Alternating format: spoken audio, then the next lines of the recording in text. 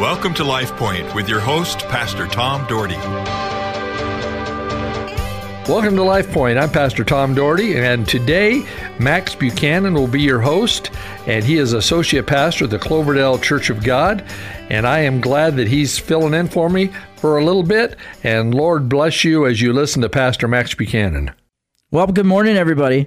We are back in John chapter 5 this morning here on Life Points. Again, I'm Pastor Max. I'm joining you this week because Pastor Tom is on sabbatical. We've been talking about this intense story about this guy who was an invalid for 38 years being healed at the pool of Bethsaida, John chapter 5. So we're going to pick up in that again, but let's go before our Lord again. Lord, we love you.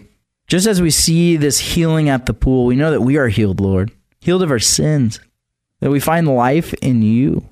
Lord, we pray that we're not sidetracked by anything, but that we would come to just more of a realization who you are as we open up your word, Lord. That we'd look to you as the one true God, the Savior of us. We're grateful for this chapter. And we pray that we continue to look at it, to understand it, and to know you, Lord. In your precious name, amen. So the first day in this series, we started going through John chapter 5. This guy who was an invalid for 38 would go to this pool, as it was believed that when the water would stir, you would be healed. Jesus asked him, do you want to get well? What kind of question is that? He's obviously at this pool. This guy starts responding with his logic, saying, hey, if I could just get in the pool when the water is stirring, then everything will be all right. But someone else always goes in front of me. And then Jesus goes, hey, it's not about that. Pick up your mat and walk. And so we talked the first week about how our ideas we can get trapped in, that we don't realize what God is doing in front of us. That he's saying, pick up your mat and walk. And we're saying, God, we're over here. It's not until God reaches out to us in his grace and saves us out of our sin. And then this guy would have been like, okay, I'm healed, and would have been excited about it. Probably wondering what it was and how it happened, who Jesus was. There probably would have been something inside of him, right, that's saying, I want to know who this guy is. And you know, he's coming from this background where he's in Jerusalem. So if this is God or something of God, I want to fall more in love with God. I want this, relationship with him. But then all of a sudden, the Jewish leaders went to this man and they're saying, hey, you're holding your mat. And last week we talked about the Sabbath and how they became obsessed with this tradition that they miss out on what Jesus has for them. That's the story of, the Pharisees throughout Scripture, and that's what continues to happen. So let's pick up in verse 11. And this man responds and he says, but he replied, the man who made me well said to pick up your mat and walk. So they answered him, who is this fellow who told you to pick it up and walk? The man who was healed had no idea who it was, for Jesus had slipped away into the crowd. Jesus slipped away into the crowd that was there. Then in verse 14 it says, later Jesus found him in the temple and said to him, see, you are well again. Stop sinning, or something worse may happen to you. The man went away and told the Jewish leader that it was Jesus who had made him well. So super fascinating story here. And this man is healed. The Pharisees go and talk to him. He says, the guy who healed me told me to pick up my mat and walk. Then the man who was healed is there with Jesus, or Jesus comes and finds him at the temple, and he says, see, you are well again. Stop sinning, or something worse may happen to you. What Jesus is talking about is our condition as sinful humans. We're sinful humans, so naturally our consequence, if we die in rebellion to God, is to not be with him forever. It's only when we submit our lives to the grace in which he is reaching out to us with that we get to be with him forever. So something worse is being trapped in your sin, never confessing Jesus as Lord, dying in your sin to the point where you're separated from God. What he's telling him here is that he needs to stop sinning, to look to Christ to cover his sins, or something worse may happen to you. You're going to be dead in your sin. But this man hears this, so it's really revealing to us the grace of Jesus. So he hears this. But the impact of the Jewish leaders was such heavy on the society that he felt this guilt and this shame to the point where he had to go and tell the Jewish leaders. Like, that's the amount of pressure that he was under. The man went away and told the Jewish leaders that it was Jesus who had made him well. He's like, I have to go and tell them. That's how this culture worked, and that's the respect they would have had. Here you have God in flesh who has just healed you, now comes back and finds you, and then reveals to you how you could be healed for all of eternity, and tells you to stop sinning, to turn away and look to God. And yet what has run rampant in the culture of this Jewish society is that these guys are the upper echelon. These are the people we need to listen to. That he goes to man instead of being concerned with what God is telling him. And I think even as believers, we can get caught up in this as well. We're like, okay, we got this, and this is what's been revealed to me by man. And I'm not saying that God's not using man, but we got to go back to Scripture, look at it, and say, okay, Lord, we believe it. We believe your word. And what's interesting is I think a lot of times because I come from this background, I did go to Calvary Chapel, and they believe all the gifts are for today, and they believe that healings still happen and stuff like that.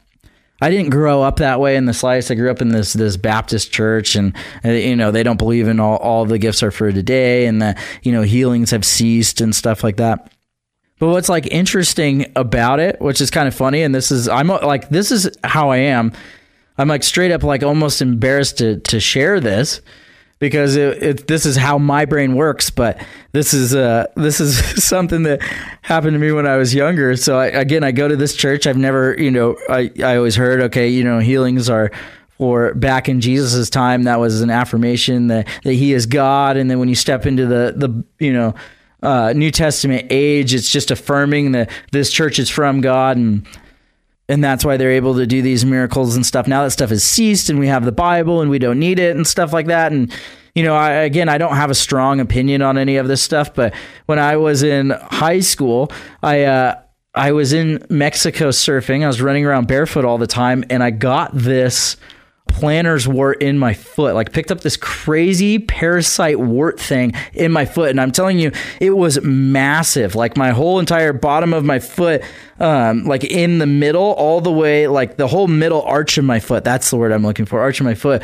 was this giant thing. And then it had all these roots to the point where I was having to go to specialists. They couldn't kill it. So then I was going to a foot surgeon, and they were going to have to do an extensive like foot surgery and in different stages to get all these roots out of my foot and stuff like that. And there was the janitor at the church that my mom worked at. And he had one eye, he had this glass eye. He was a character. I remember I cut my finger open at the Christmas tree lot, and he pulled a first aid kit off of his leg. He had an ace bandage to his leg, and he wanted to give me stitches in the bathroom. Like, he was just a cowboy of a human being, right? Like, crazy guy. Steve Huntsman was his name. Shout out. I guarantee he's not listening to this, but on the off chance that he is, this guy had more impact on my faith, because he was definitely a faith stretcher, if you know what I'm talking about. Because every time you were with him, you had no clue what you were going to get.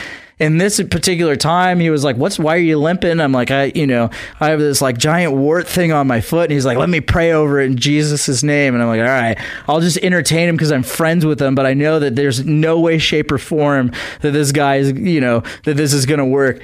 And so he prays over this weird wart on my foot. Again, this is such like an embarrassing story, because it's like, it just sounds crazy and so dumb. Like, I'm listening to myself say it, and I'm like, you are the dumbest human being on the face of the planet. So he prays on it, and 2 days later, like, I'm supposed to go to the specialist, everything like that. The wart physically falls off my foot, because it's like a root, like there's like a seed inside of it. That's how this thing works. It's like a parasite. It falls off my foot, and all of the residuals, like you could see the roots in there, like coming out of my toes and stuff. Disgusting, right? All of that's just gone and gone away. And I'm like, okay, there's something to what happened, right?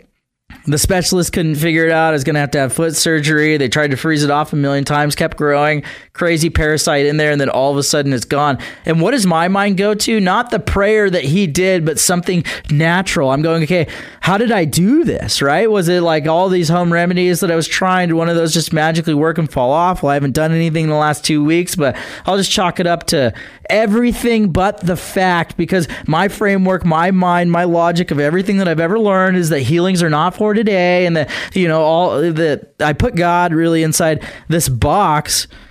And so I believed I believed all these things about God, and I was trying to look for a natural explanation, but I've never been able to come up with one. And I'm not saying that, it is this hand of God and it's magically healed and all that kind of stuff, but I'm just saying it was an interesting thing that happened in my life. And whether it was God healing my foot or not, it got me to rethink things to where I read this story and I say, what things do I have in my brain that have caused me to not exercise my faith? What beliefs do I hold that I'm more concerned with man's opinion on than I go back to Scripture and realize, hey, there's great people, great theologians that believe on both sides of this issue, and I need to look at. And I'm not talking about anything morally. Obviously, the Bible has standpoints. We need to look at it and realize that. But theologically, when we talk about Calvinism, Arminianism, when we talk about healings for today or the different gifts, can we go to the Bible, look at how they're practiced, know that we have different disagreements on timelines and different things like that, but say, hey, we believe in the Lord and that He is mighty, and not be so persuaded by our church cultures on some of these issues. Again, nothing morally. However, just some of our church traditions. Well, that's all I have for today. We'll jump into this chapter again tomorrow. We will see you then. Bye-bye. LifePoint is a ministry of the Cloverdale Church of God. If you would like a copy of today's broadcast or would like more information about the church, please call us at 208-362-1700 or write to Cloverdale Church of God, 3755 South Cloverdale Road, Boise, Idaho, 83709. You may also visit us at our website, www.cloverdalechurch.org. Thank you for listening and have a blessed day.